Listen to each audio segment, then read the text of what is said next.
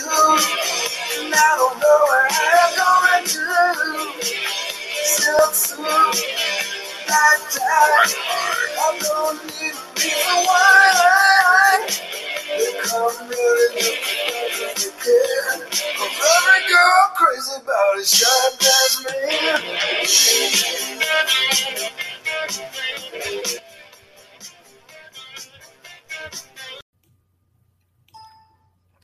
That's right. We are live, back in action where there ain't no faction in this fraction made whole by a chain reaction. It's the 3rd and 3 podcast starring Tricky Nicky Gist and the real deal Damian Adams. My name is Jason Fearman, and this show is presented by the Sports Column and brought to you by StreamYard. Hey, guys, we have a new segment today we'll introduce tonight out of our little bag of tricks that we got. But as you all know, this is an NFL football show. It comes first on 3rd and 3. Ain't that right, Nikki?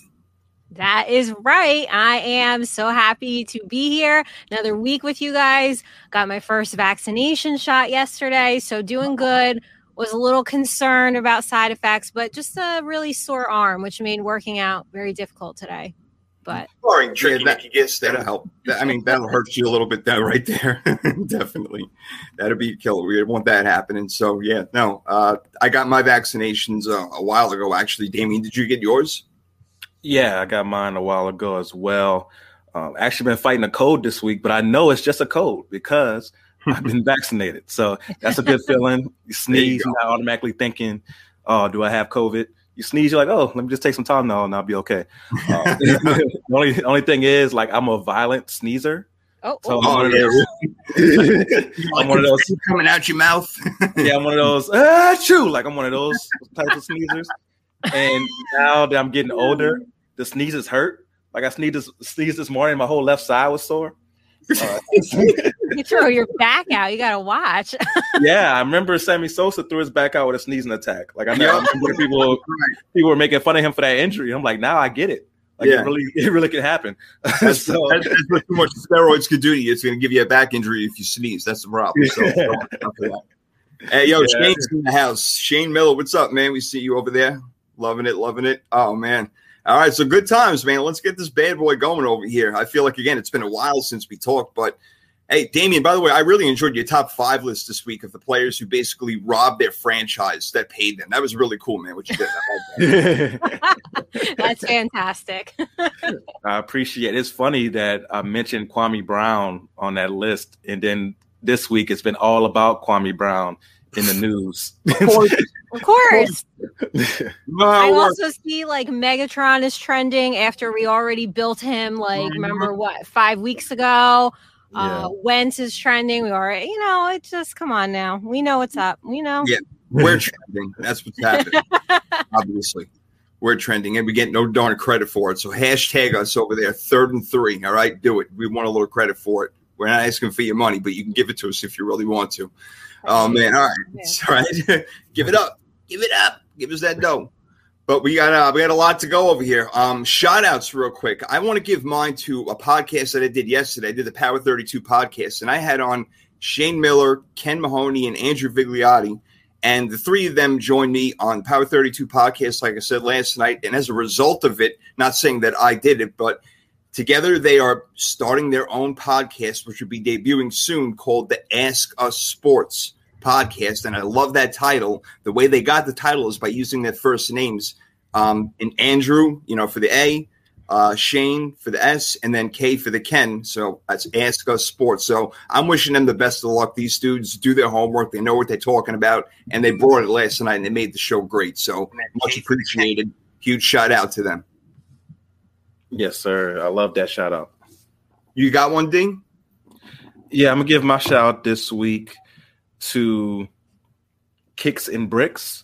It's a podcast where you'll get into sneaker culture, but he also has, like, some big time guests on. Like, I listened to an episode recently where he had Kyla Pratt on, the actress. She was on one of my favorite shows growing up, One on One.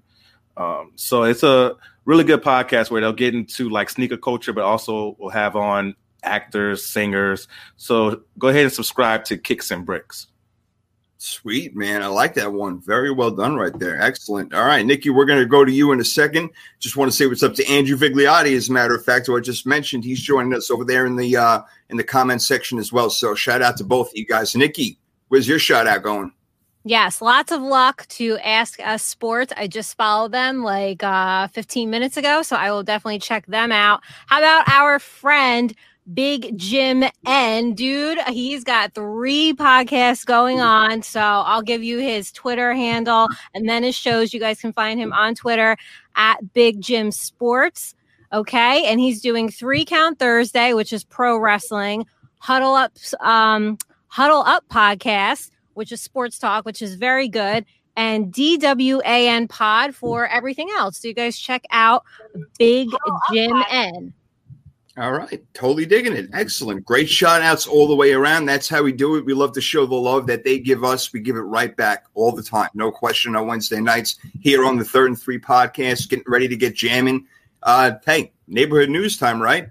We have to do that. Let's get into it. There's not a whole lot of news going on other than the draft and the rookies, and we kind of beat that down a little bit already, so we're not going to spend a whole lot of time on that today. But I was talking to those fellows last night that I had mentioned before, at Ask Us, about like having the bye week before the Thursday night game, and now that they're having 17 games, they should have 2 bye weeks, and that will really increase the revenue for the league, Damien. I'm going to go to Nikki right after you, but Damien, it'll actually increase the revenue for the league because, again, you're adding an extra week in there, more bye weeks for teams, so the league will – the season will go longer. So why not do that? And also at the same time, do the Thursday night teams a favor and give them a bye the week before.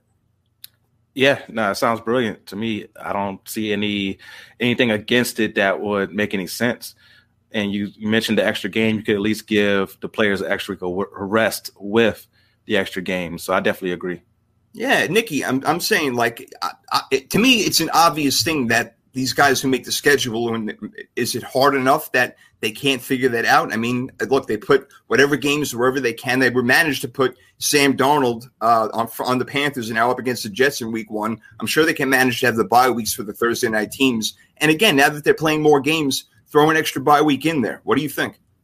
Yeah, I'm with you. I think we mentioned that a few weeks ago when you did. They had said that they were throwing that extra game in. I don't know why they can't do it. Maybe they need us to guide them on how they should run this league and schedule things. But no, I mean, if they could do it, please do it. God, at least something good can come out of Thursday night. Yeah, you really no kidding. Exactly, because that's what we get. We get the sloppy football, Damien, on Thursday night. And why is that? Because they played 3-4 days earlier and they haven't had the time to rest, recuperate, and then practice to get ready for the team that they're playing, D. Yeah, no, that's perfectly explained. You get the short week, so you get the sloppy play, and then sometimes you'll get more injuries because of the short week. So everything points to you should have that bye before you have that Thursday night game. Like you look at the teams who play on Thanksgiving and then play Thursday night, they usually have it better because they get a full week on that Thursday after playing on Thanksgiving. So I think it's a brilliant idea. Each team should have a bye before that Thursday night game to get them fully ready, because then it's like a bye and a half, really. So it's something that I think each team should be looking to vote for in the future. Man, I'm with you on that. I hope that it does happen. And we know that if it does happen, we know where they heard it first, obviously. That's the way that it goes. So we're going to know where it came from. Whatever it is, today's date is May, 19th today? Yep, May 19th, Wednesday. There we go. All right, so moving on a little bit over here in neighborhood news. I want to get you guys' opinion quickly on the load management. Now, it's all over NBA, with their 82 games, but now with 17 games, and we already see it kind of with the 16-game schedule where in the last game, teams will rest if they're going into the playoffs, but now we have 17 games. Do you think, Nikki, I'll go to you first. Do you think that teams are going to, again, quote unquote, load manage their players? And let's say the Titans are up in the third quarter by 2 touchdowns, maybe not put in Derrick Henry unless they really need him, something like that. What do you think? I could see some teams doing that. I mean, don't they kind of do that anyway, right? They'll all rest that last week if they don't need that final game. So I could see them doing that. I don't think that they would go extreme, like obviously basketball. I mean, those guys just play like, this is the game I'm playing, and that is it. I'm not playing these 5. I'm going to play these 3, and that's what I'm doing. So. Oh, there you go. Hey, D, what about you? What do you think about that? Yeah, I don't see football doing it to that effect. Like you said, with basketball players, it's become more prevalent.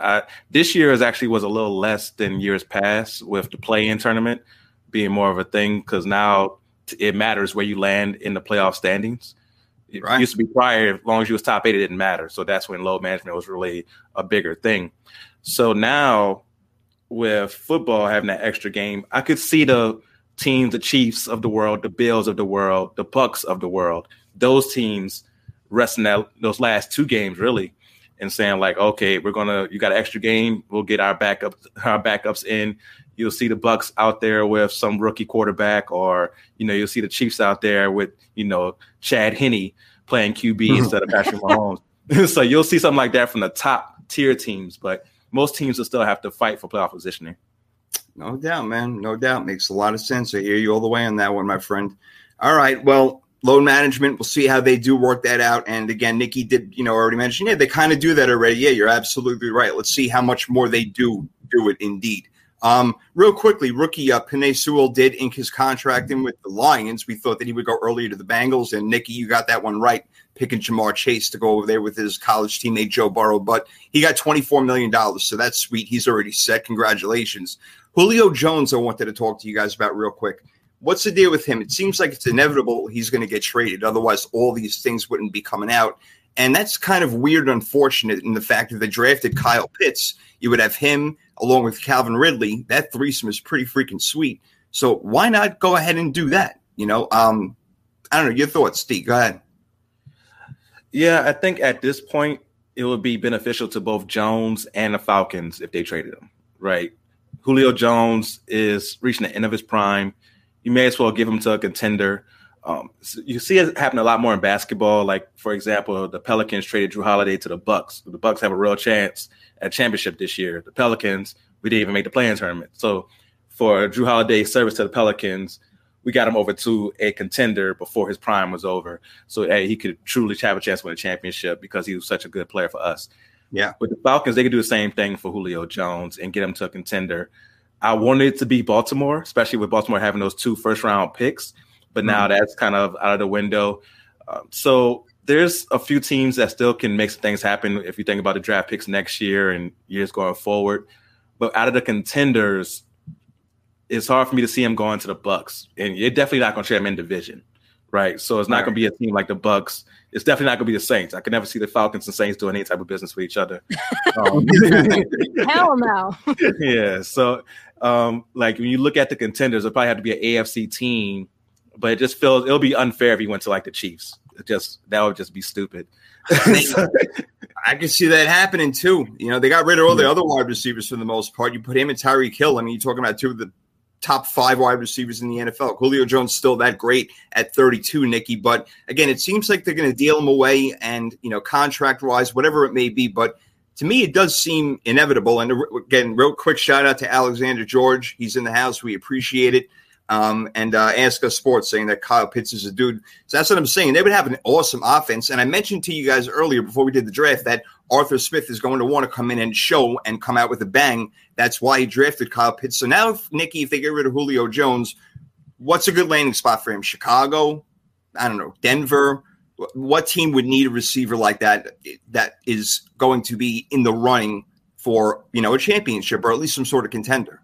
Well, I will say this. I went back in my notes. I predicted this would happen on our February 24th show.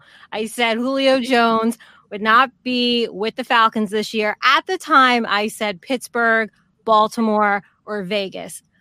Like Dee said, I guess Baltimore's kind of out at this point. So I think, yes, like I said, let's get him to a contender. By the way, if this does happen, you guys heard it here first 4 months ago. Okay. Thank you very much.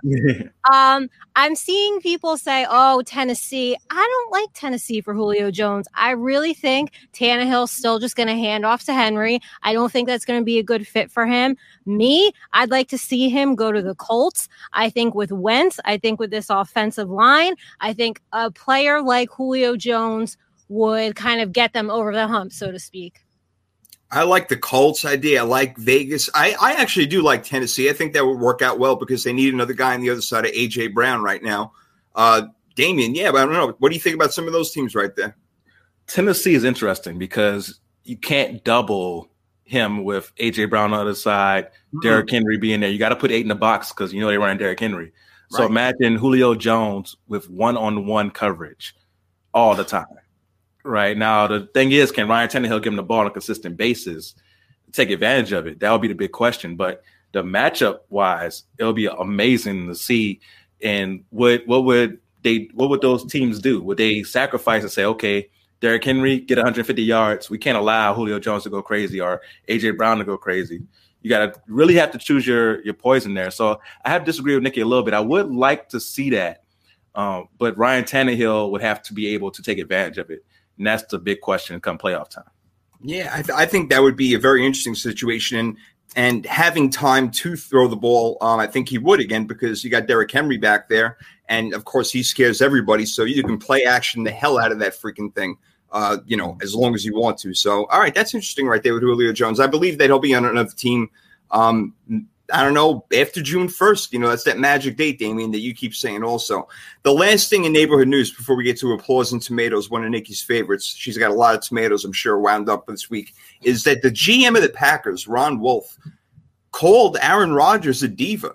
And not just him, but virtually every quarterback in the league. And, I mean, how much more slaps in the face do you want? They signed Blake Bortles. I mean, what more do you want? I mean, so Rodgers wants out of here completely. And it seems harder and harder that he's going to get to go anywhere because either A, teams have a quarterback and they're set to go, or B, they don't have enough capital in order to get him because it's going to have to take a couple of first-round draft picks, probably even still at that age. I don't know, Damian, your thoughts on that? Yeah, so Matthew Stafford went for 2 first-round picks, right? Yeah. Mm-hmm. So even with Rodgers being 37, I'm worth more than Stafford. So you gotta think like, okay, Green Bay's gonna be like, if Stafford went for 2, we getting at least 3 and a player, right? And a starting player as that. So it's gonna be a lot to try to trade him. I see this really going into the season. And we have to really see if Rodgers is about that life, which I believe he is. I believe he's that stubborn of a guy, which makes him great. The fact that he's that stubborn and believes in himself that much is what makes him so great. So I believe that stubbornness will come out, and we'll see him sit in some games this year. He'll get traded during the season because of it.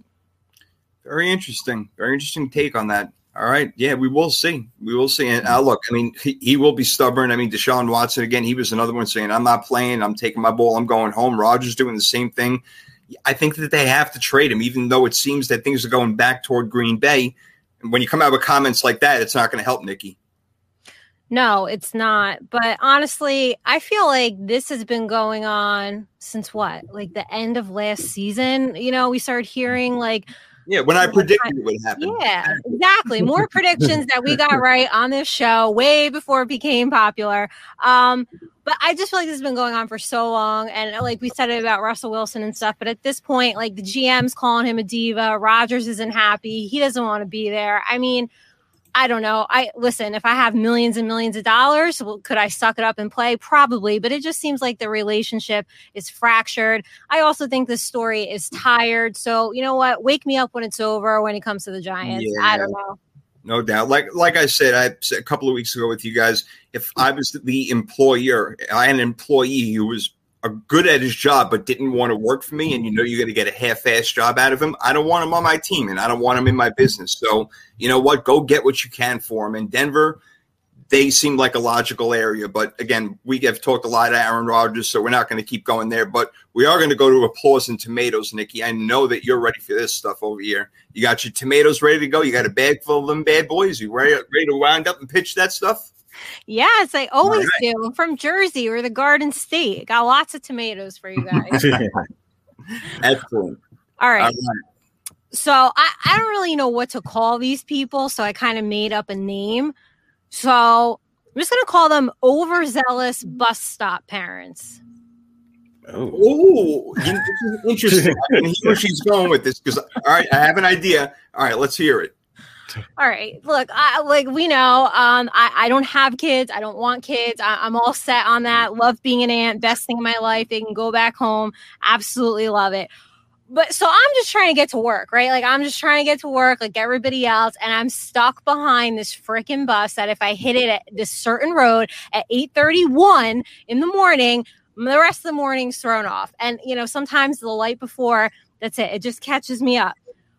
What is with these parents? Okay, we got to wave goodbye 100 times. Hi, bye, bye. We got to talk to the bus driver. We got to hand the construction paper, the piece of artwork. We're all standing there seeing if little Joey's going to sit down. I don't get that. Parents, help me out. Why are you watching your kids see if they sit down? Who gets on the bus and is just like, nah, I ain't sitting today. Go. I don't understand this. It is infuriating. Everybody's beeping. These people are talking like we don't have a life to live. And don't even get me started on the kids that are late because I see you. Let me tell you, if you are late, if you're staying up playing video games all night, you better run your ass to that bus, hurry up, and let's go. So I don't know what to call them, but I think there should be some rule where you just drop the kid, one wave, slight nod to the bus driver, keep it pushing so we keep the flow of traffic going. Because these parents, you guys are killing me. You're killing me and you're making me late. I don't like to be late. Oh man, let me tell you something. You would be one tough ass principal with these parents. You would not be their friend at all. You would just tell it like it is because that's what you do, Nikki. God bless you. You tell it like it is, and I understand. And these parents, it's like, oh, they're going to kindergarten. Look, it's day 102. Like what the hell's different? But they get all googly eyed and they're all happy and giddy and. Then, they make friends, of course, with the neighbors and this and that. And all of a sudden, you got a big squad of people hanging around right on the block. There's like 15, women. There's children all over the place. One's running in the middle of the road. Get back, Kevin! And all this stuff. Thank you. I get it. I'm with you, kiddo. D, what about you, man? What do you got for tomatoes this week? All right. So I mentioned it earlier. Kwame Brown has been all over the news this week. So if you're not familiar with Kwame Brown or what's going on. So Kwame Brown was number 1 overall pick in the 2001 NBA draft. He was the first high schooler to be the number 1 overall pick in NBA draft history, right? And he did not live up to expectations, and that's putting it lightly, right? And some people say he's not a bust because he did last in the league for a while. He was a journeyman center, but he definitely was a disappointment as an NBA player. So the All the Smoke podcast, which is hosted by NBA players or former NBA players, Matt Barnes and Steven Jackson, had Gilbert Arenas on as a guest. Now, Gilbert Arenas, when he first got to the Washington Wizards, his first 2 years, he played with Kwame Brown. So during the show, they talk about Kwame Brown. Of course, he's one of the most polarizing players in history. You have his former teammate there. You're going to talk about him. And Steven Jackson made a joke about him being one of the worst number 1 picks of all time by saying in a sarcastic fashion, he was one of the best number 1 picks of all time. And Matt Barnes honestly wasn't even trying to participate in the joke. Gilbert Arenas, who played with Kwame Brown, responded to the joke by saying, honestly, I think he could have been an Anthony Davis type player with the athleticism that Kwame Brown had.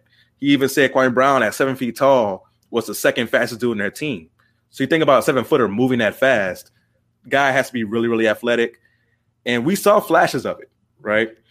So Kwame Brown saw the jokes and took it to heart, right?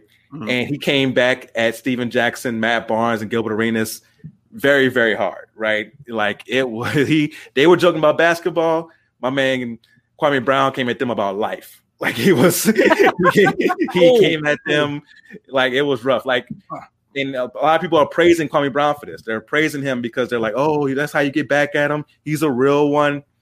And for me, I don't get it. We all hate the person who can't take a joke and takes it to the ultimate level, right? Like we all knew that person where you make a joke about their shoes. Oh, look at your dusty shoes. And then they'll take it to the extreme and be like, oh, my shoes are dusty. How about your property after your house burned down? Yeah, I know. Some people can't take a joke, man. Yeah, so you'll have people. We all know somebody like that who makes it extremely personal, and you know you can't joke with them. Yes, and we hate that. But for some reason, Kwame Brown is being praised for that same type of behavior, and I just don't get it. Right? That's and weird. He came at Matt Barnes about Matt Barnes' personal life, and Matt Barnes had issues with his ex-wife and another NBA player getting with her. Went there. He called Steven Jackson a fake gangster and a fake activist. He said that Gilbert Arenas took money out of his pocket. And for me, I'm like, Gilbert Arenas didn't take money out your pocket, bro. Your lack of production and not being able to stay healthy took money out of your pocket. You got to take accountability for that. Now, do I believe Kwame Brown had the ability maybe to be a really good NBA player? I think so. Like some of the things outside of his circumstances definitely hurt. Being drafted by the Wizards, that hurt. Right, getting there with an older Michael Jordan and a very bad roster around definitely didn't help Kwame Brown, right? And then going from there to the Lakers, where it's Kobe and nobody else around, so Kobe has to do everything, and you're getting blamed for it, doesn't help. His circumstances that were outside of his control absolutely sucked, definitely. But you shouldn't get praised for someone talking basketball and you coming back at them on a extremely personal level. And people are like, yeah, Kwame went from 1,000 subscribers on YouTube to 18,000 in like 2 days because he was going at these people, right? Oh, shit. Wow. So we just got to insult a bunch of people? Is that what we have to do? I can do that. Exactly. That's what it looks like. What does that tell you? When I got more followers than Kwame Brown before yesterday, man, that's something interesting. Right? It's crazy. Yeah, exactly. Like me and Kwame Brown had the same amount of YouTube subscribers before yesterday. And he, like I said, he went off, and then another part of it that he went off on Stephen A. Smith. Now, Stephen A. Smith used to go really hard at Kwame Brown. Like, I don't know if you remember back in those days, whoever he considered to be trash, he would say their name like it disgusted him. He had this whole, like, that was his bit at that time. He was like, oh, Kwame Brown. Yeah, right. He was like, Rasho Nesterovic. Yeah, nice, man. Very nice. Yeah, so he had all these people that he just despised because they sucked on the basketball court. And Kwame tried to make it racial, saying that Stephen A was just going at black people when he also went at Rasho Nesterovic and Darko Milicic, who obviously aren't black. So for me, Kwame Brown, the reason that people are tuning into your YouTube channel is because you're going at Matt Barnes, Steven Jackson, Gilbert Arenas, tearing them down. And that's the same thing you're accusing Stephen A of. So I have to throw my tomatoes at Kwame Brown and the people who are egging him on for this behavior that we all hate when somebody takes a joke from little level down here to the extreme personal level. So my tomatoes are being thrown at Kwame Brown and the people egging on Kwame Brown, acting like he's doing the best thing in the world, when obviously he's still hurt from what happened during his career, which I get because he's been the butt of many jokes for 20 years now, even including myself. So I get the frustration of it. But you shouldn't take it out in this way on those guys. And some of it just comes off as you being jealous of them when he called Matt Barnes Becky with the good hair because he's a good-looking, light-skinned guy who has curly hair. So, and it's like he got some good jokes, I'm not going to lie. But it's not, for me, it shouldn't be what turns him into some media mogul, whatever's going to happen now from this point forward. Now, maybe it's just going to blow over, and this is going to be a weak thing. Or maybe Kwame Brown's going to be that next guy with a big podcast. We don't know. But it shouldn't be that because of this. So I have to throw my tomatoes at Kwame Brown and the people egging on Kwame Brown. I like that you said that also the people who were doing it are going to why inhabit this type of I'm not violence or anything like that, but the situation, it doesn't make any sense. Why would you want to be a part of that? and go along with something that's so negative and can hurt people's feelings in different ways. And taking those low blows at, again, your personal life, if you're talking about somebody on the court, low blows, when you're talking about somebody's family, their personal life, if they've ever had something wrong with them, whatever it may be, now you're bringing that out to the public, man. You're not just talking like you two in a room. Nikki, you're bringing that to the public. That's not in a room with just four walls and you two in it. That's it. No, that's not cool. And I just I don't get these people who go on social media and just completely disagree with somebody and then they go right for the jugular. Like you're picking on somebody for their looks or something like that. Like I just it takes a lot of energy to be so negative and actually comment back to somebody and be so nasty. Like you could just take the high road, or you know what? You could just take a joke and move on with life. Yeah. Right. How about that one? Yeah, seriously. But again, he's sore, like Damian said, he's sore because his career did not go the way that it was supposed to go, or not the way that he thought, not at all. So I hear that right there, and that's a pretty good one, brother. I like it. All right, my tomatoes. Let me get to them if I can find them. I threw them somewhere. Let me see if I can pick them up. There we go. All right. You guys, do you know the show Manifest? Yes. All right. Do you watch it, Nikki? I watch it. I'm a week behind. No, I'm not. I'm caught up. You caught up. All right. What about you? I have to watch the show now. Well, I don't know. We're going to find. Look, here. The thing is, all right. Here's the thing, Nikki. To me, it started out great. The passengers were getting their callings to do something or fix something or help someone or whatever it may be, and it really, in large part, revolved around that kid named Cal. The son. Now he's nowhere in the show. I mean, he has disappeared. I don't know if it had something to do with his personal life, and I hope not. That's not the case, but. They wrote him out of everything altogether, and now they went from a missing plane to Noah's Ark appearing out of freaking nowhere. I'm sitting there, and my head is spinning all over the place trying to figure out where the F are you going with this whole thing right now. So I was loving the show in the beginning, but now Noah's Ark? And a flood, and everybody's seeing clouds in the sky, and all of a sudden, Ben Stone is in his basement. He's got water up to his pictures are wet, and the tigers and the lions coming. Right. And his wife is like, "Fool, you ain't wet, man. There's nothing going on." You're imagining this whole thing.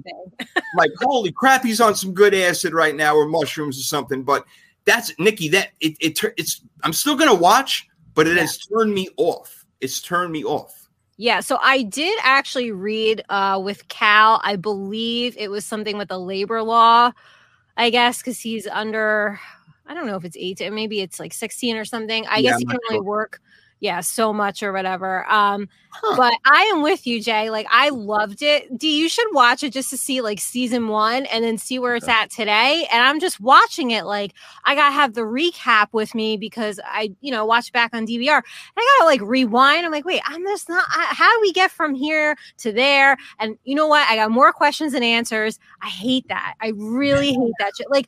Give me some answers and tie up a storyline and then move on. So I'm with you, Jay. It's super confusing right now. I'm gonna watch because I feel like I have to see it through. But exactly. And what was that whole point? What was the whole point of Ben Stone putting his hand on the wing and it glowing? I mean, I don't know. They never told us. And then Michaela's hand starts glowing. Right. They don't tell us what that is. It's stupid, but I'm still watching it. They locked me into the stupidity is what happened. I don't know, D. I don't know if you want to do it, but hey, Chris Sale in the house, Drop Balls podcast. Got to admit, though, Kwame Brown's stuff was funny as hell, is what he's saying. He had some good jokes. He had some good jokes, and we all are, I guess the word is predisposed to negativity, and that's why it sells. That's why people love reality TV. That's why I'm watching Below Deck and seeing Nikki's tweets and agreeing with them. Yeah, we see those things, and you see it, and it's something that I think we as people have to try to weed our way out of it, right? Because it could be funny, but at the same time, it's not what we should want, right? And like I said, we all hate that person that takes the joke. You make a joke about their shoes, and then they make a joke about your house burning down. We all hate that person. But Kwame Brown did the equivalent of that and is getting praised for it. That part doesn't make sense to me. Mm-hmm. I think it's really well done, and I hope that the people listening to this who may be, again, on the younger side, go the other way. You don't want to do what you don't want to go down that road. The personal road is not the one you want to go down. You do not want to talk about people's moms. All right. That goes way back to when I was a kid. Do not talk about mothers. That's like the number one thing. All right. So get that straight. We know that. All right. You guys know I like to snake it around. I'm going to give my applause. It's really quick. And it goes to a man named Spencer Turnbull. He's a pitcher for he's a pitcher for the Detroit Tigers. And last night he pitched a no-hitter against the Seattle Mariners, and that's the 5th no-hitter this season already, which is amazing in itself. So either the pitching has gotten a lot better around the league, or guys are just flat out not hitting the ball well.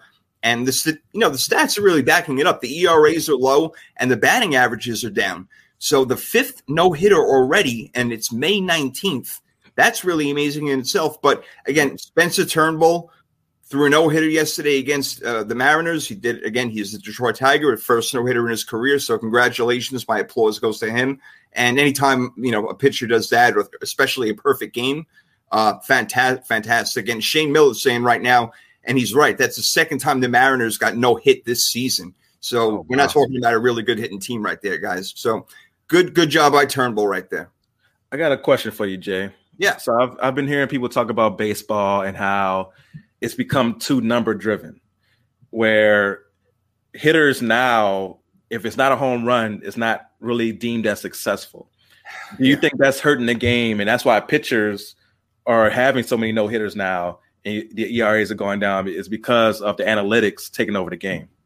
What you just said makes perfect sense, because they're looking for the home run is why there are more strikeouts. There is no question about it. As Shane is saying, that everybody wants to have a no-hitter against the Marlins, and the Mariners the Mariners are trash. Chris Ellis saying, but that's exactly what it is. It makes perfect sense that they're all trying to hit home runs, and as a result of that, they're striking out a lot more. So, no, I don't think the pitchers are better. They didn't move the mound back. Nothing has changed necessarily. You still have great hitters in baseball, but yeah, the stats are a killer. And it goes back to that commercial that Greg Maddux and Tom Glavine had, Chicks Dig the Long Ball. That was like 1995 or something like that. And that has, I swear to God, they did a commercial like that. Yeah. I think you remember, right? So, yeah, I remember. So yeah, I'm not about that, man. I'm more about like, look, bunt the guy over to second base and let's try to get a run in this inning to help out our pitcher, and not everything has got to be a home run over the fence. So I'm more of a National League style baseball guy, where again it's more like that, and there is no designated hitter, as opposed to the American League, where you feel like everybody in the lineup can hit 30 to 40 home runs every year. So D, you made a really good point right there. As we get to your round of applause. So my round of applause is going to go to Fox, the channel Fox.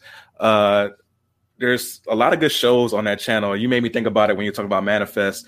I think Manifest is NBC, but with Fox, you have these two 911 shows. They have 911 and 911 Lone Star, excuse me. Two great shows that make you appreciate first responders and what they go through in their personal lives, along with the craziness that they can encounter on these calls when they go out and see somebody who's going to the emergency room because they tried to do something sexual with something they shouldn't try to do something sexual with. You have like the craziness you see, and those two shows are great.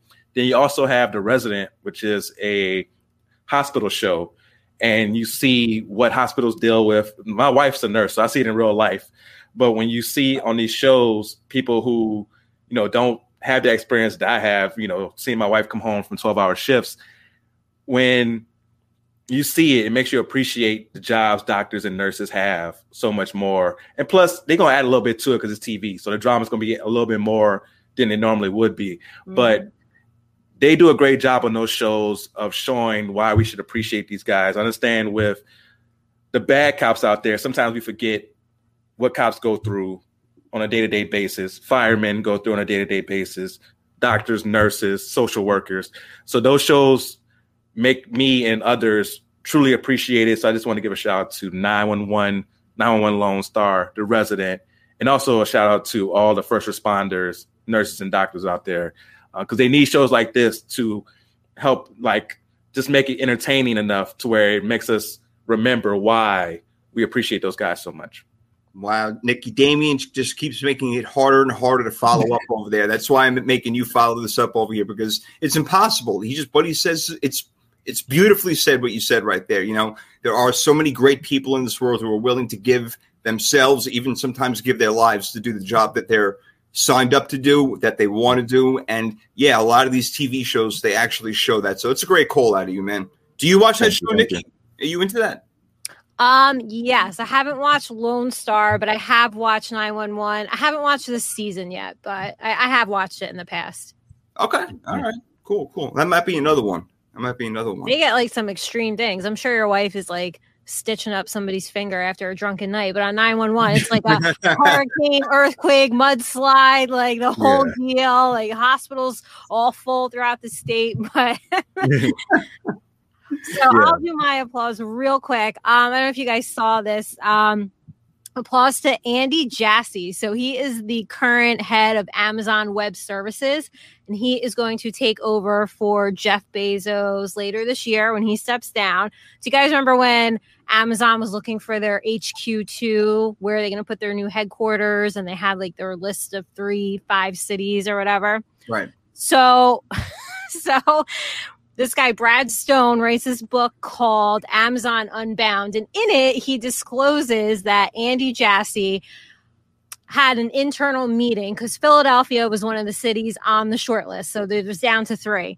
So in this meeting, Jassy says, no, I dislike the city of Philadelphia. My employees don't want to live there. And it is home to my Giants' bitter rival, the Eagles. Not happening. Like everybody thought this was a joke, right? So it turns out not too long later, does Philadelphia get eliminated from consideration of having Amazon's second headquarters there. And Andy Jassy was just like, my New York sports allegiances run so deep. And I freaking love that. You know what? Somebody's addicted to Philly. And sometimes you just got to make big life decisions based on sports. So I love it. I am here for it.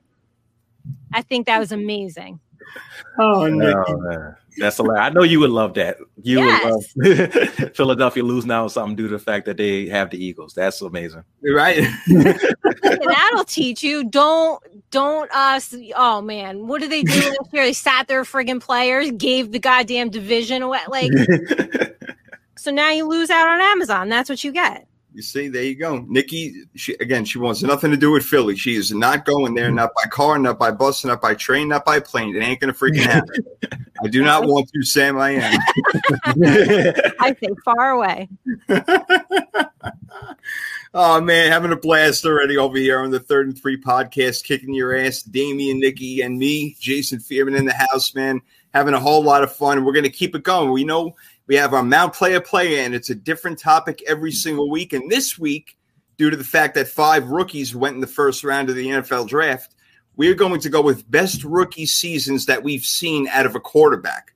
So this could be really interesting right now. Guys, I'll start it off. We all have 4. Excuse me. We all have 4. We're going to start with number 4. My number 4 is Big Ben, and it's more because of maybe how he managed the team that he was with. He had 13 starts in his rookie year. He had a very high completion percentage. It was 66.4% with 2,600 passing yards, 17 touchdowns, 11 picks. That's not so great. And he ran for a touchdown with a little over 100 yards. But they went 15-1 that year, the Steelers. And he, again, was 13-0 in all of his starts. So I have to give him 4 right there. When you go undefeated in 13 starts as a rookie, that says something to me, Damien. So I had to go with Big Ben with number 4. No, that's a really good pick right there. He managed the game well. Like he wasn't asked to do too much, but you can lose a game being a rookie quarterback, and he didn't do those, right? So I like that pick right there. For my number 4, I'm going to go with Robert Griffin III. His rookie season was amazing. His first game was against my Saints, and he destroyed us. I'll never forget it. He killed us in that game. First play action, 80-yard touchdown pass against the Saints. So that's one of the reasons when, like, you brought up this topic, I was like, I got to put Robert Griffin III because I never forget that. I was so excited for the season to start. First play out the gate. I see our defense is going to be horrible this year. So yeah, it was, and he had so many amazing plays. Unfortunately, suffered a knee injury at the end of that season. He was never the same.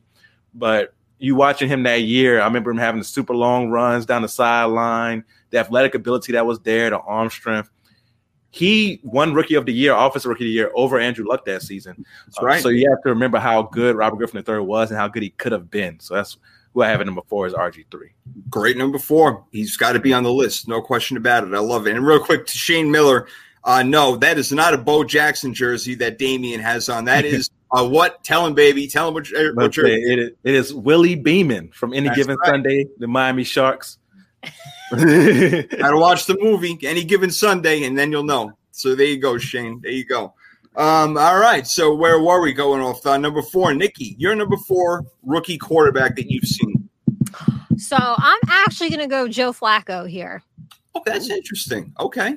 So, rookie season 08 has immediate success with the Ravens, leads them 11-5 record, 2,971 yards, 14 TDs, also the highest drafted player at a University of Delaware, which shout out to University of Delaware. I had some friends go there. Does that school know how to freaking party? Okay. This is a blast. I would imagine there's not too much to do in Delaware, so I imagine the school has to be able to party. That school certainly parties. I mean, I remember, well, you know what? My dad listens to this show. So yeah, watch it. Just keep it moving. So Joe Flacco's first game, right, against the Bengals. So he completes 15 of 29 passes, 129 yards, longest pass, 15 yards to Derek Mason. Didn't throw any TDs or any interceptions, but he had 38 yards rushing, which was the longest rushing touchdown by a quarterback in Ravens history, right? Wow. Oh, yeah, I guess up to that point. Yeah, at that time. So, but also then let's not forget, they go to the AFC Championship, right? Now I know you could say, oh, he inherited that Ravens defense, and he did, and it certainly helped. But I just think Joe Flacco's from he's from this small town called Audubon, New Jersey. I guess if I know where it is, but you really need to get your map. And yeah, it is just middle of nowhere, Southwest Jersey, nobody's really there. So I just think Joe Flacco deserves a little bit of love. Granted, he inherited that amazing Ravens defense, but he did a lot to help get them there. No, that's not bad at all. That's a good one. It's kind of like Big Ben, managing the game a little bit, in your rookie season and relying on your defense. So I'll take it. Not bad at all. All right, let me get my number 3 over here. My number 3 is actually Robert Griffin III. So I went just one step higher than you, D. He had 15 starts that year, 66 completion percentage, 3,200 passing yards, 20 passing touchdowns, and only 5 picks. And he had 815 rushing yards and 7 rushing touchdowns. Whoa. I thought about putting him at number 1, but you'll hear my other 2, and maybe we'll have a debate after that. But Robert Griffin III had one of the best rookie seasons out of any quarterback ever, and I really, really thought about number 1. But there are 2 guys that I think beat him out a little bit. But again, he started every game but 1. All those yards rushing and passing together, only 5 interceptions. Freaking phenomenal. So, Damian, I got him at number 3, man. Nah, I definitely can't disagree with that pick at all. I love that pick. And like I said, the first game out the gate, I saw how special he could be against my Saints. So I definitely had to put him on my list. And what was really interesting and so special before we get to yours, the game that they played against Seattle in the playoff game, Robert Griffin got hurt. They were up, I think, 10-0 or 14-0 at that point, and Seattle and Russell Wilson come back to beat him. So he got hurt. Getting hurt in that game was the downfall of his career. It really was. He was never the same after, and it's really unfortunate because he shined, like you said, and he won Rookie of the Year because of his ability. So I just wanted to say that real quick before we get to yours. No, definitely. And it needs to be recognized when people look back at his career because he's going to be one that's looked at as a bust. He's going to get the Kwame Brown jokes. Hopefully he doesn't come back the way Kwame Brown did. Yeah, right. Now for my number 3, I'm going to go with Cam Newton. Nice. Cam Newton came out the gates like just roaring. I remember his first 2 games, if I remember correctly, were both over 400 yards. He was the first person in NFL history to start out the gates like that. And crazy thing is, when you look at his stats, his rookie year was his best year passing. He completed 60% of his passes, threw for over 4,000 yards, 21 touchdowns, 17 interceptions. So he got better at protecting the ball as he got older. But amazing year passing the ball, and of course rushing the ball as a rookie. People hadn't seen something like this with Cam Newton, right? 6'6", 250, right? Running a 4.6. Like, that's just dumb. And like at that point, yeah, he's a rookie doing this. So he's fearless at that point, right? And he's running over people, not sliding. And he came out the gates just amazing, man. I remember that year. Of course, he was with the Panthers, played against the Saints twice, and we couldn't do nothing with them. So Cam Newton, got to give props to him on his rookie year. Oh, no doubt, man. And listen, it was phenomenal. It was phenomenal. Yeah. I think he threw in his first 2 years, he threw for over 4,000 yards, if I'm not mistaken. So Cam Newton, number 3, excellent job. Nikki, what do you got? Jay, I'm with you. I have RG3 as my number 3. All right. So not much to add except that my dad always calls him, or would call him, that 3G kid, like he was like a cell phone tower. Can't keep up with the nicknames. Yeah, I know. But I just will drop some knowledge. He did break many records, but this one in particular, he was the first player in professional sports in the Big Four to have Roman numerals on the back of his jersey. And in 2012, the league changed the rule to allow for players to include generational titles in their names. So he was the first to do that. And yeah, you guys remember how controversial his injury was, right? Like, didn't Shanahan say he could play, and then the doctor came out and said, like, well, no, I didn't actually clear him for that. And then he ended up injuring the knee again, right? Like, yep, so you're right. I just think about, like, man, what could have been for RG3? It was a whole thing with him coming back too early as well the next season, with Adidas pushing him to come back, and the whole ready for game one campaign that Adidas had. There's so much that went wrong with his career that was out. Some of it was in his control, but he was young. So it was outside influences that really messed him up, I believe. RG3, man. Shout out to RG3, man. Yeah, no question. Well done right there. Damien, you keep stepping on my toes over here, bro. I got Cam Newton at number 2. All right. He's at number 2. So I'm going another step higher. Cam Newton, number 2. He started every game. 60% completion percentage, not fantastic, obviously, but again, threw for over 4,000 yards, 21 touchdowns passing, 14 interceptions, not great, obviously, but 700 rushing yards and 14 rushing touchdowns. So you compile all that, that's fantastic. And 14 interceptions, yeah, that's not good, but when you combine it all together and you have 35 touchdowns next to 14 interceptions, that's a hell of a job. Plus, again, throwing over 4,000 yards and running for over 700 yards. Whoa, dude. Cam Newton came in there, like you said, like a bull in a china shop, man. And he was handling it like a pro on the field every single day and did a great job. His first year, second year, then went to a Super Bowl in a couple of seasons after that. Now with the Patriots, we'll see what happens. But as far as the rookie year is concerned, yeah, D, you nailed it. So that's my number 2. Okay, great number 2 right there. For my number 2, this guy didn't play his entire rookie season, but you could see he was going to be an all-time great, even playing only 9 games rookie year.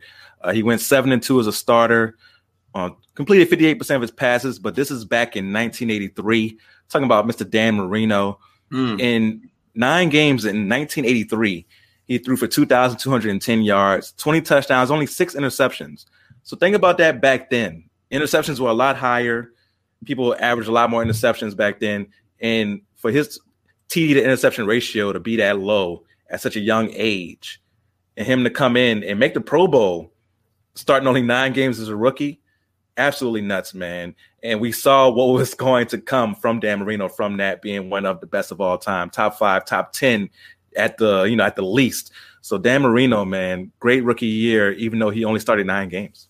Yeah, that's right. And I'm going to tell you right now, he's not on my list because it was only 9 games. It's not his fault, but that's the reason why I omitted him. And then he went to the Super Bowl the next year, went crazy, threw for those 48 touchdowns. But my Niners ultimately were able to stomp them out, right, Nikki? You know what that stomp them out is all about. So we did that in 1984. But that's a great one. Dan Marino in 83. Can't go wrong over there. Nikki, what about yours? What do you got for your number 2? So my number 2, I just want to illustrate that I can be objective, okay? I know where she's going. I know where she's going. Carson Wentz, all right? Yeah. No, I was not going to go Dak Prescott, although I could have. But so Eagles take him 2nd overall, right? 2016 draft. That made him the first quarterback the Eagles selected in the first round of NFL draft since McNabb in 1999. So this kid comes out, right? And remember, the plan for him was he was just going to sit and learn, like so crazy. Like the NFL is just not like that today. Sit and learn behind Sam Bradford, who, plans change. He gets traded to the Vikings. Debut game for Wentz against the Browns, 278 yards, 2 touchdowns, 29-10 victory. And the entire NFC East is just like, oh shit, like we got to play this kid, like Doug Peterson and this offense. Like I am not looking forward to this team, right? Fast forward, week 9, he goes off against the Giants, has a career day, which we did win the game. I just want to clarify. The Giants did win the game. But it was miserable because he has a career day against us.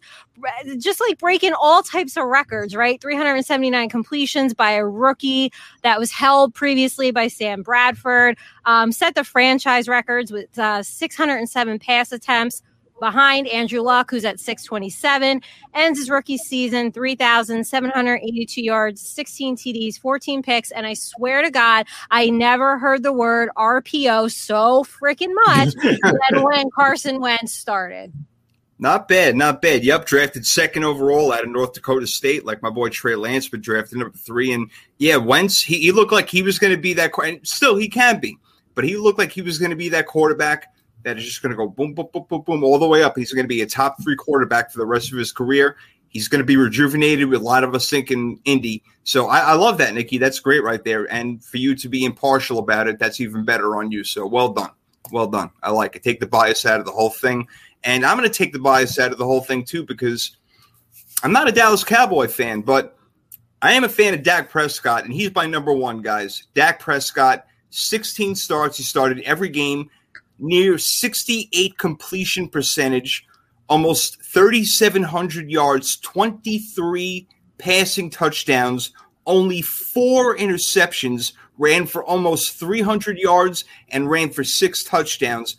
When you talk about complete and you talk about not turning over the ball, or whether it's managing a game or winning a game at the end, look, the guy's completion percentage was sky high right there, especially for a rookie. And again, 4 interceptions in 16 games, 4 and 23 touchdowns, and he ran for 6 more. Dak Prescott probably had the cleanest rookie season I've ever seen out of a quarterback in my life. The cleanest rookie season. He was phenomenal, and he's going to keep getting better and better. He's one of those guys. What do you think about my number 1? I don't know if you guys have him in there. If you don't, say something. We would say it at the end, but Dak Prescott is my number 1. I thought about it long and hard. I had to give it to him. No, that's a great pick. You make amazing points on that one. He had great stats. He came in. Think about the pressure he came in. Tony Romo gets hurt. Right. He comes in, and that team was expected to do very well with Tony Romo. So he's coming in with a lot of pressure and was able to lead that team to victories and play very efficient and turnover-free football as a rookie. So that's a great pick. Thank you, sir. Thank you. Yeah, I have to look. I'm a 49er fan, Nikki. I don't like giving it to Cowboys, but I had to give it to Dak right there. Just like you, you don't want to give it to Philly fans, but you gave it to Wentz. So, Damien, what is your new hombre uno? Yes. So for my number 1, I went with Russell Wilson. He's a friend of the show. Yes. Yes, right. Yeah. As you guys love him, but his rookie year, he wasn't supposed to start. Matt Flynn, he got this huge contract after balling out in the final game of the season for the Packers, and he was supposed to be the starter. And Matt Flynn actually played well during the preseason, but Russell Wilson was so far and above him that he got the start and never looked back since. They went 11-5 that year. He threw for 3,118 yards and 26 touchdowns, while also running for almost 500 yards and 4 scores on the ground. And his style of play at his size was something that, he had to ball out with everything going against him, right? Not too many QBs at his size are going to get that chance to be the start of their rookie year unless they're just killing in practice in the preseason. So he came in right away and proved why he's that guy. So I had to give it to Russell Wilson.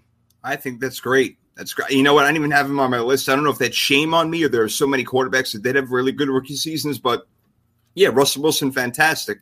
Went to a Super Bowl in his, third year? And then went to another one the next year, and they would have won if they would have given the ball to Marshawn Lynch. So, would have been talking about 2 Super Bowls for Russell Wilson already. So, Nikki, I know that you probably love that pick right there. Is that your number one too?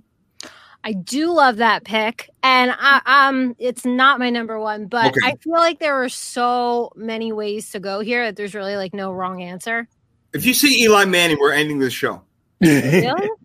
No, actually, my number one is your number 4, Jay. So I did go Big Ben at number 1. Okay. And I know you hit us with all the stats, so I won't touch on that. But I do think it was crazy that Pittsburgh's plan for him was to sprinkle in Ben Roethlisberger behind Tommy Maddox for 1 to 2 seasons. I mean, you just think back, wow, what if that really actually happened? But I will just touch on one of the biggest games of his career. So it is Halloween night, October 31st, 2004, against the defending Super Bowl champion Patriots. Big Ben beats them and thus ends the Patriots' 21-game winning streak. So this is not an Eli Manning pick, but shout out to a quarterback class of 2004 who loves to end Patriots winning streaks. There you go. There you go. Well done. I love it. With the jab at the end. Excellent job.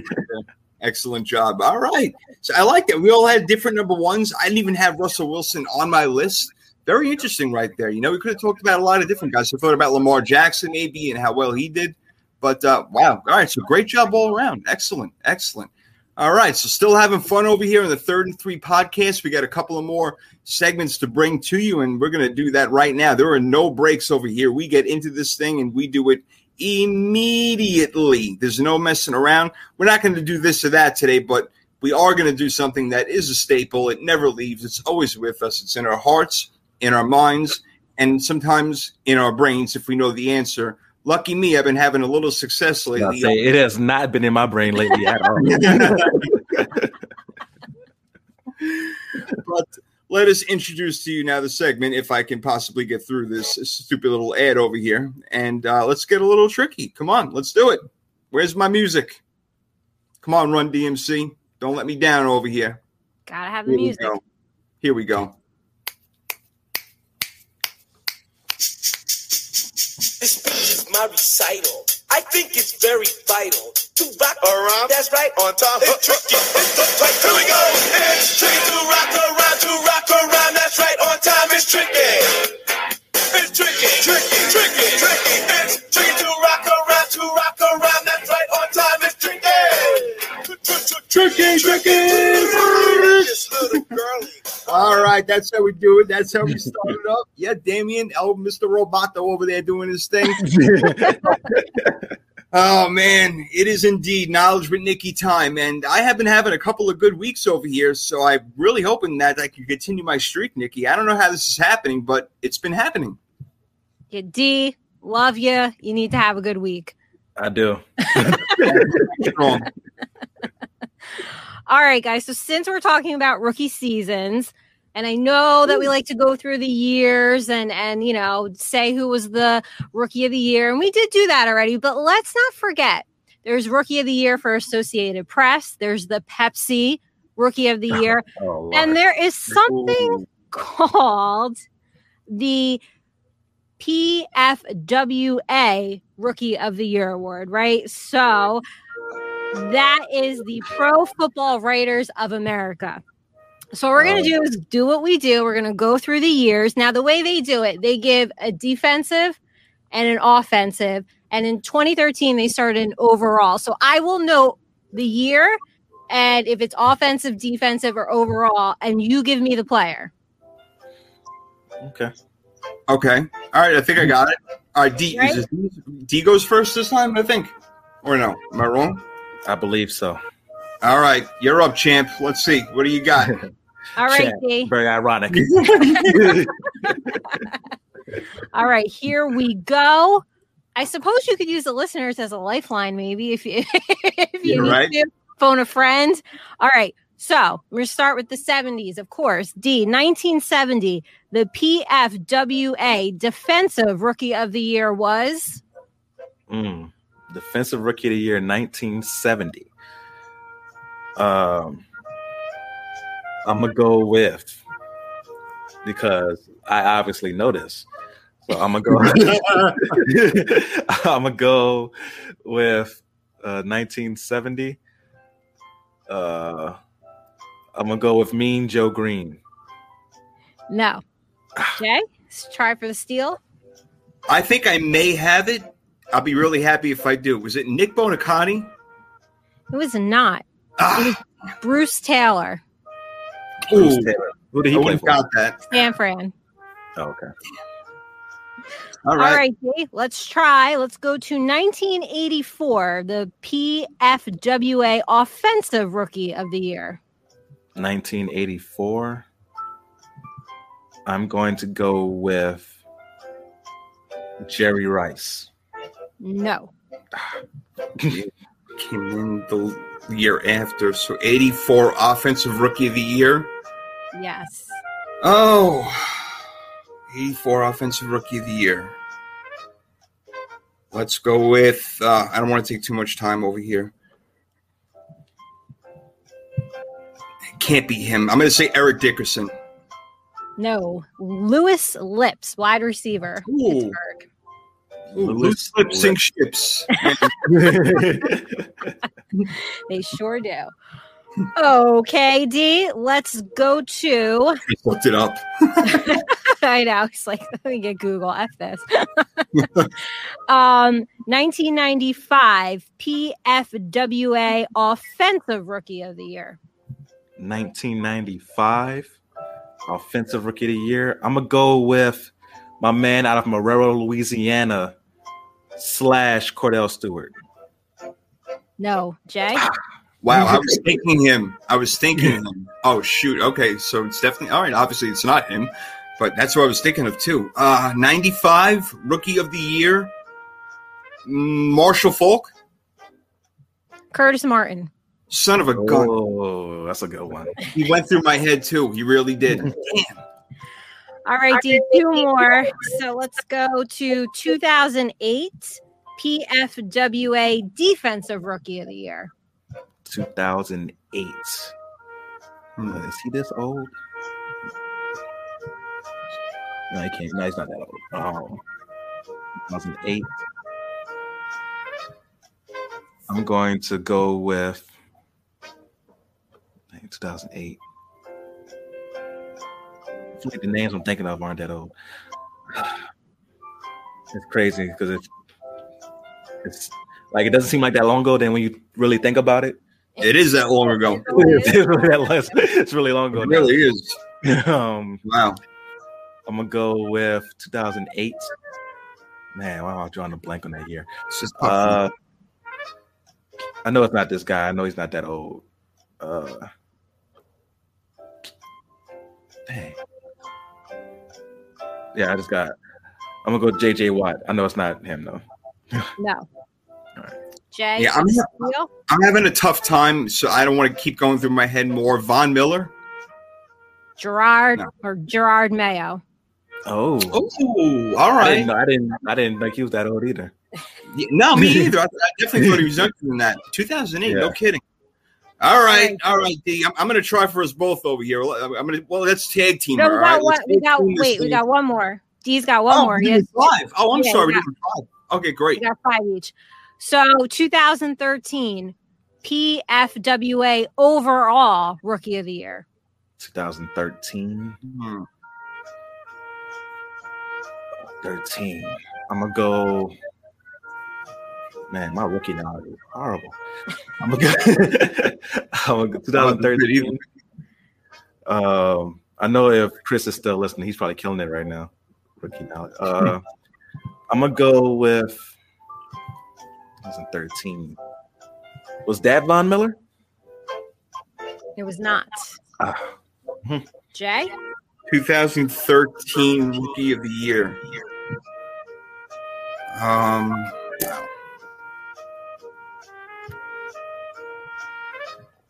Oh, I'm having a tough time right now. 2013 Rookie of the Year.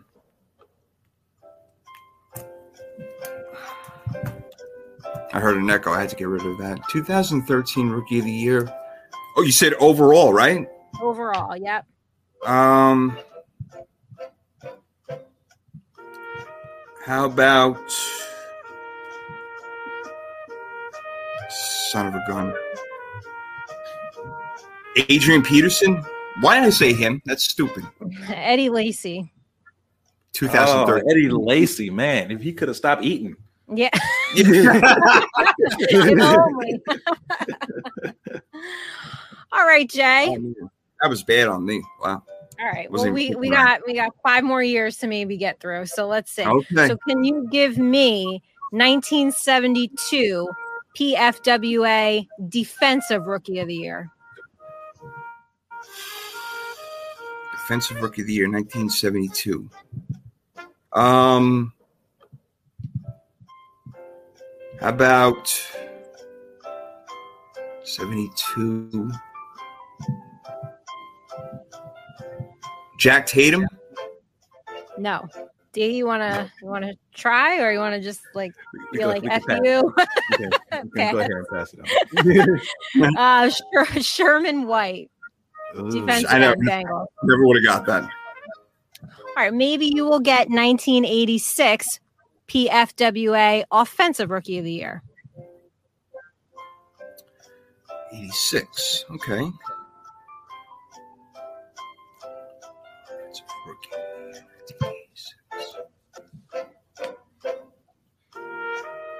1986.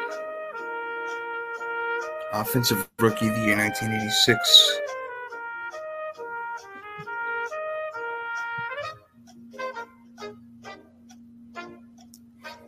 Christian Okoye. No. D? No. Attempts? Pass? 86. I'm gonna go with 86. Yeah, pass. Ah, Ruben Mays, Saints running back. Ruben Mays, yeah.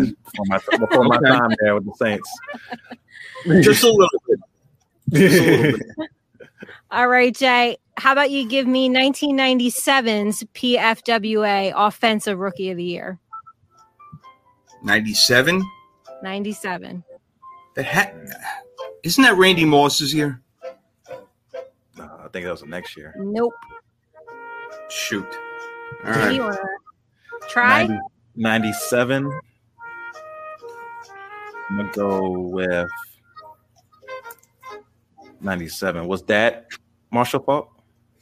Warwick Dunn. Oh, that's a Warwick good Dunn. one. That's a good one. Not All bad. right, Jay. Let's move on to 2006 PFWA Defensive Rookie of the Year. All right. 2006 defense. Well, I might know this one. Yeah. Oh, shoot. 2006 defensive rookie of the year.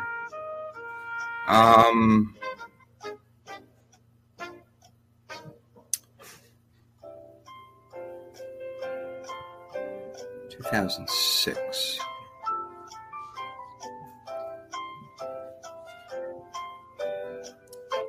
Oh shoot! Wait, is that Von Miller? No. D? I remember that draft well because the Oh. Saints had the second overall pick. They went Reggie Bush. I'm gonna go with number one overall pick, Mario Williams. DeMarco Ryans, the linebacker. I thought I finally had I one. like where your head went there, though, D. I like where your head went. Yeah, that was controversial. Number one pick, like Mario Williams. Really, we're gonna pick him, and yeah, he never really turned out to be that much. He was an average player at best, I guess, right? Yeah, he Oh, had well. a few years where he lived up to it, but yeah, overall. He wasn't a Hall of Famer like people thought he was going to be coming out. No, not a number one guy. Yeah, and then Reggie Bush. Yep, that was an interesting draft, no doubt. All right, Nikki, I know I got one more. We got to say more. You got this. I don't know. One of you has got to get this. 2017 PFWA Defensive Rookie of the Year. Okay, come on, Jay. 2017 Defensive Rookie of the Year. 2017. Myles Garrett? No. D? Is that Aaron Donald? Marshawn Lattimore. Cornerback. D, bad on you, bro. Oh, man. You guys do so good on like the obscure things they give you, like Cinco de Mayo, how many like Valentine's Day hearts and roses are given out. Screw the sports. Why do we bother with the sports? I'm really mad at myself for that one because I know. See, I'm mad at you. I thought. Yeah. He bought Isaac a year or two. Yeah, I thought like, if Jay doesn't get it, D's stealing that. Man, come on. You guys rolled a donut today. Yeah, we really did, man. I'm embarrassed. Look, Chris is on there laughing at us right now. Say what, say it again. He's probably laughing at us right now. We didn't get any of these right. Totally embarrassing. I don't know if we he looked them all up. Yeah, I would too. I feel a little better now that Chris didn't know him. Because I was like, come on, man. We always live by the honor code over here. We never cheat. We don't Google, and we can probably tell if we were all cheating anyway. We would hear us typing. We don't do that. I'm really gonna be upset, like for the rest of the night, that I didn't get that Marshawn Lattimore one. Yeah.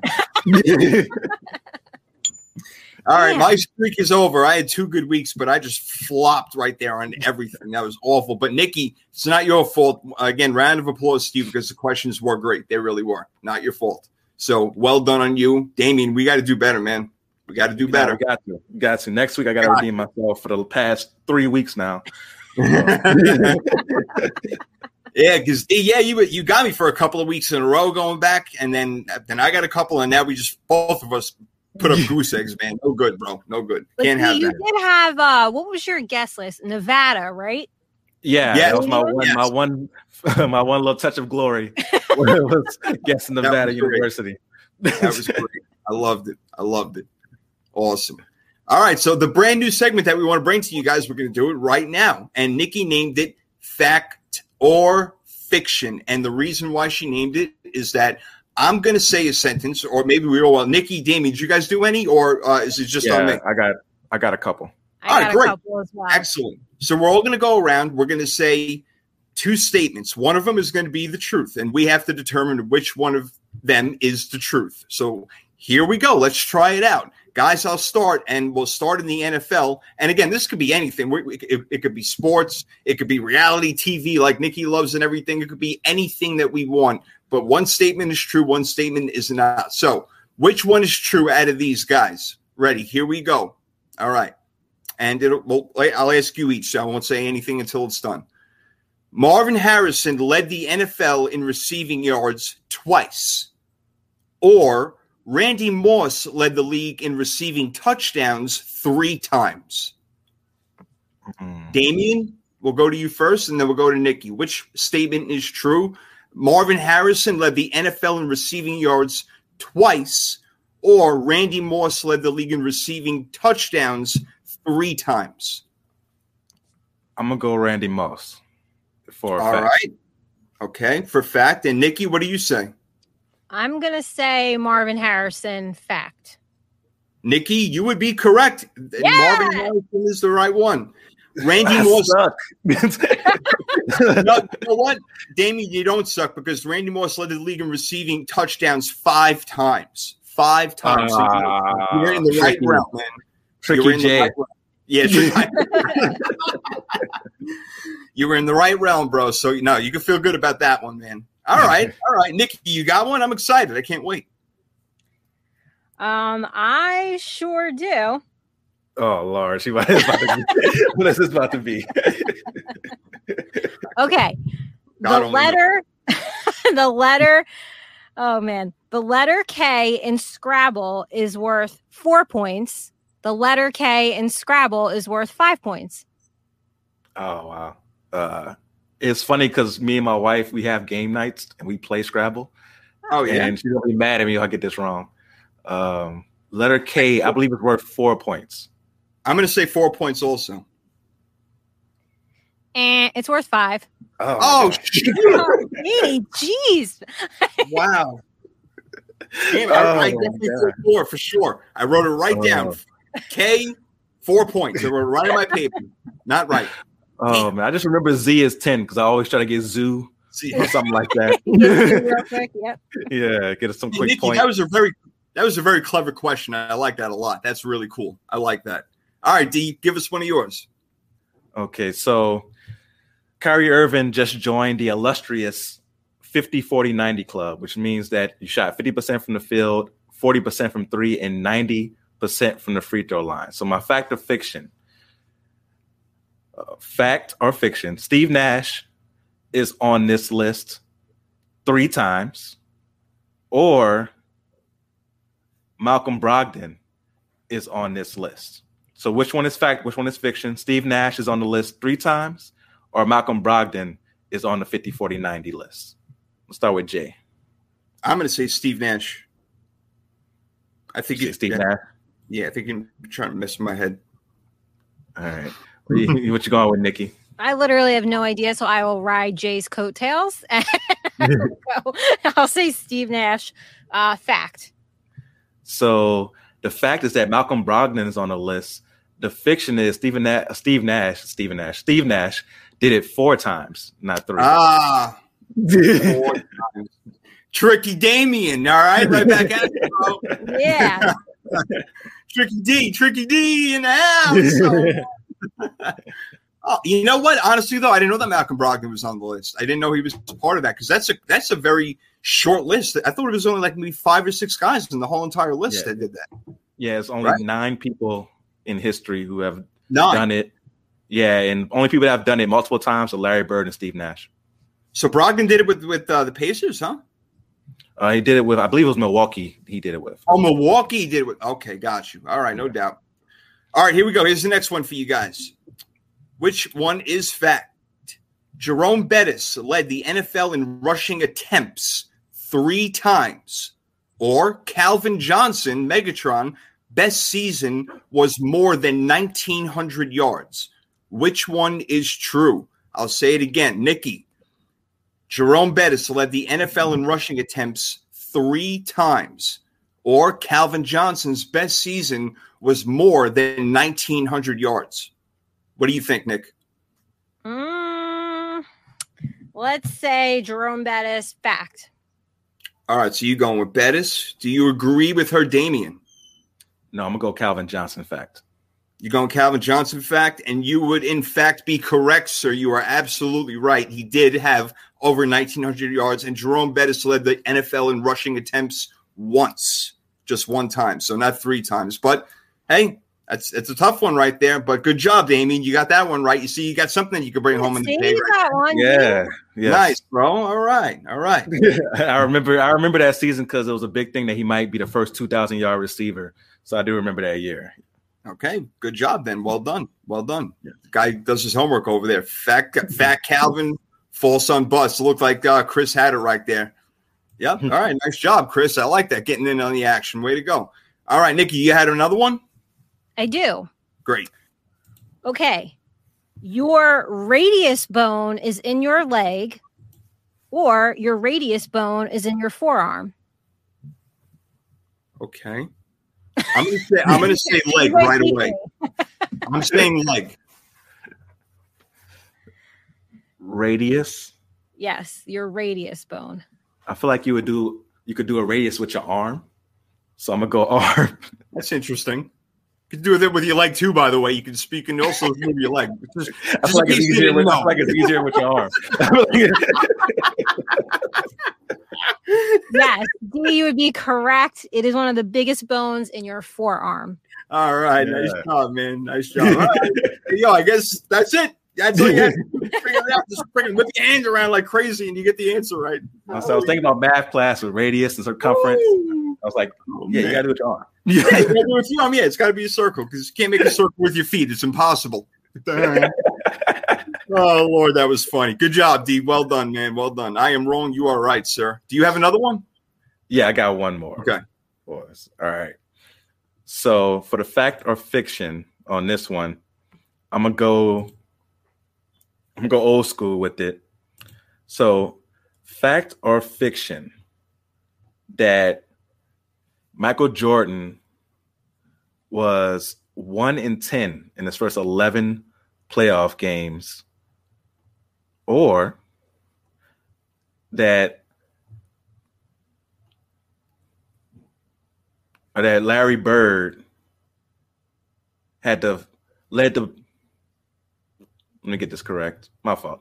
So Larry Bird, fact or fiction, Michael Jordan was 1-10 in his first playoff game, or in his first playoff games, or Larry Bird had the biggest turnaround in NBA history his rookie year with the Boston Celtics.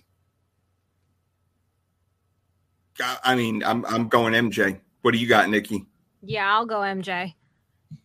Both of you guys are correct. Yeah. MJ. Yep.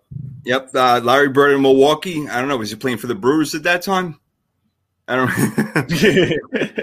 Man, but yeah, MJ, yeah, they had a rough going. They ran to the Pistons a lot, obviously. And they had a rough going in the beginning when Jordan was there until Scottie Pippen came around. So good one. All right, I got another one for you guys. I think I have one more. Let me see. Yep, I got one more. Here we go. We're doing quarterbacks now. Here we go. Okay.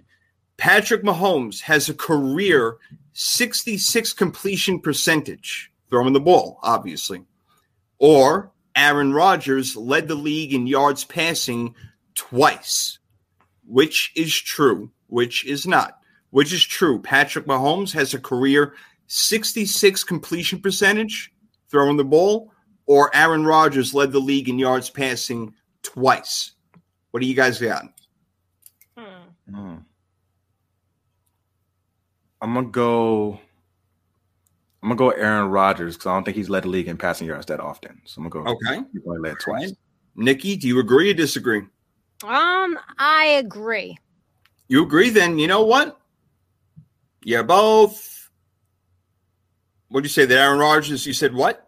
That he did lead the league in what? How long? Yards twice. Yeah. So you're going with Aaron Rodgers as the fact? Is that what I'm hearing? Yeah. Okay. So fact that Aaron Rodgers led the league in passing yards twice, or Patrick Mahomes has a career 66 completion percentage. Guys, Aaron Rodgers has never led the league in yards passing. Never. Really? Never. I was surprised. Huh? I didn't know that. I didn't even know that. And I'll be straight up honest. I had no idea. When I looked it up, I'm like, let's see how many he's got. I'm like, he never led the league in passing, not even one year. Yeah. I found that to be like mind blowing. So I threw in twice over there to try to like make it a little spicy with the twicey, but really zero. So Patrick Mahomes does have a career 66 completion percentage. So way to start your career there, Patty. Nice job. It makes sense now when you think about it because he's played in the era of Drew Brees, who led the league in passing yards for all those years. Yeah. Yep. Think about Peyton Manning. Those crazy years. Cool. Tom Brady had a few crazy years in there. So Matthew Stafford's the one. Matthew Stafford had some crazy years, and now it's Mahomes having the crazy years. So it makes sense when you think about it. Yeah, it does. It does when you stop and think about it. But it does. It would feel like Aaron Rodgers had led the league at some point, maybe at least once in his career, but no, never. Amazing. Yeah. So again, not taking anything away from him, but there you go. Chris said forearm. He knows to say. I love it. I know all this. Not bad. I don't know. Who knows? Maybe he's Googling, but we trust you if you're not. We trust you if you're not.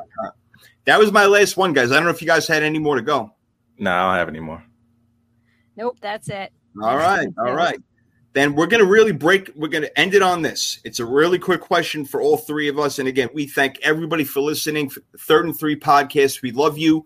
The sports column, Frankie Fear, we appreciate it. Shout out to Anchor and StreamYard for hosting us. Again, going on YouTube. You guys can check it out. You can comment, get at us. We're going to give you our Twitter handle after. But let's end it with this right now. Most likely to break a single season record. Would it be a quarterback throwing touchdowns or passing yards? Would it be a running back breaking Eric Dickerson's 2,109-yard season? or would it be a receiver who catches more than 20 or 22 or 23 touchdowns like Randy Moss did? So quarterback breaking the touchdown record, a running back like maybe Derrick Henry breaking Eric Dickerson's all-time record of 2,100 yards plus, or a wide receiver catching more than 23 touchdowns. What do you think is more likely, Damian, out of those three, now that we got one more game in the NFL? Yeah, with the extra game, I'm going to go with a quarterback for passing yards. We've seen how many yards quarterbacks can throw for these days, and I can see, I believe it's Peyton Manning's record now. I believe I can see Peyton Manning's record. So it's still a lot, 5,500. That's a lot. Still a lot of yards. But with that extra game, I can see with someone like Patrick Mahomes, like if they have just a year where he has to play all 17 games, I could see him breaking that record because, they pass the ball so much. Even if their running game is good, Andy Reid wants to pass the rock. So I could see Patrick Mahomes or even a Josh Allen breaking that type of record. All right. Yeah, I think that's a really good answer. I'll give mine after I hear Nikki's. So, Nikki, what do you think? More likely that a quarterback breaks the passing records yard or even touchdowns, or a running back is able to run for more than 2,100 plus yards, or again, a wide receiver catching more than 23 touchdowns like Randy Moss did back in 2007? No, I'm going to go quarterback passing yards on this one. I think, like Dee said, especially with the extra game, I just feel like it's going to be really easy for them to constantly, just every year, we're going to, probably see somebody new. So I think it most likely would be a quarterback. I would agree with you guys, but I'm actually going to go rushing, and here's the reason why. Running backs they seem to get fed more when they want it more. Quarterbacks are going to be benched when they don't need to play at all. A running back will be on the field more, and if they're chasing a record like that, I think that Derrick Henry or Dalvin Cook, maybe even Christian McCaffrey would have a chance of breaking something like that. Even Alvin Kamara. I know he catches the ball out of the backfield a lot, but, if he carried the ball a little more, I think there are guys who are capable of doing it. So I think that the record for running in a season, which Eric Dickerson owns, I think it's 2,109 yards. I got to look it up. I think that would get broken before 55 touchdowns or 5,500 yards. But the extra game thing, it's going to help everybody in every category who's looking to get a record broken. I think the wide receiver one is going to be the hardest one, Damian, even still. The running back one is going to be tough because the only running back I could think of that would be close would be Derrick Henry. He just came off a 2,000-yard year. Right. And we've never seen a running back do it twice, right? So, usually after they do the 2,000 yards, they start to slow down a tad bit because of the wear and tear of it. And there's nobody else I could think of unless one of the rookies like Najee Harris is just a monster out the gate and they just feeding them all the time. But yeah, it's going to be hard to see a running back, even with an extra game, breaking that record the way running backs are used now, unless Derrick Henry is just so much of a monster, which from his workout videos seems like he's not human. But, but if I don't see him going for 2,000 yards again. Maybe it'll be Saquon. Oh, I would love that. I would love that. Yeah, Saquon, if he stays healthy, I can see him getting the ball that much.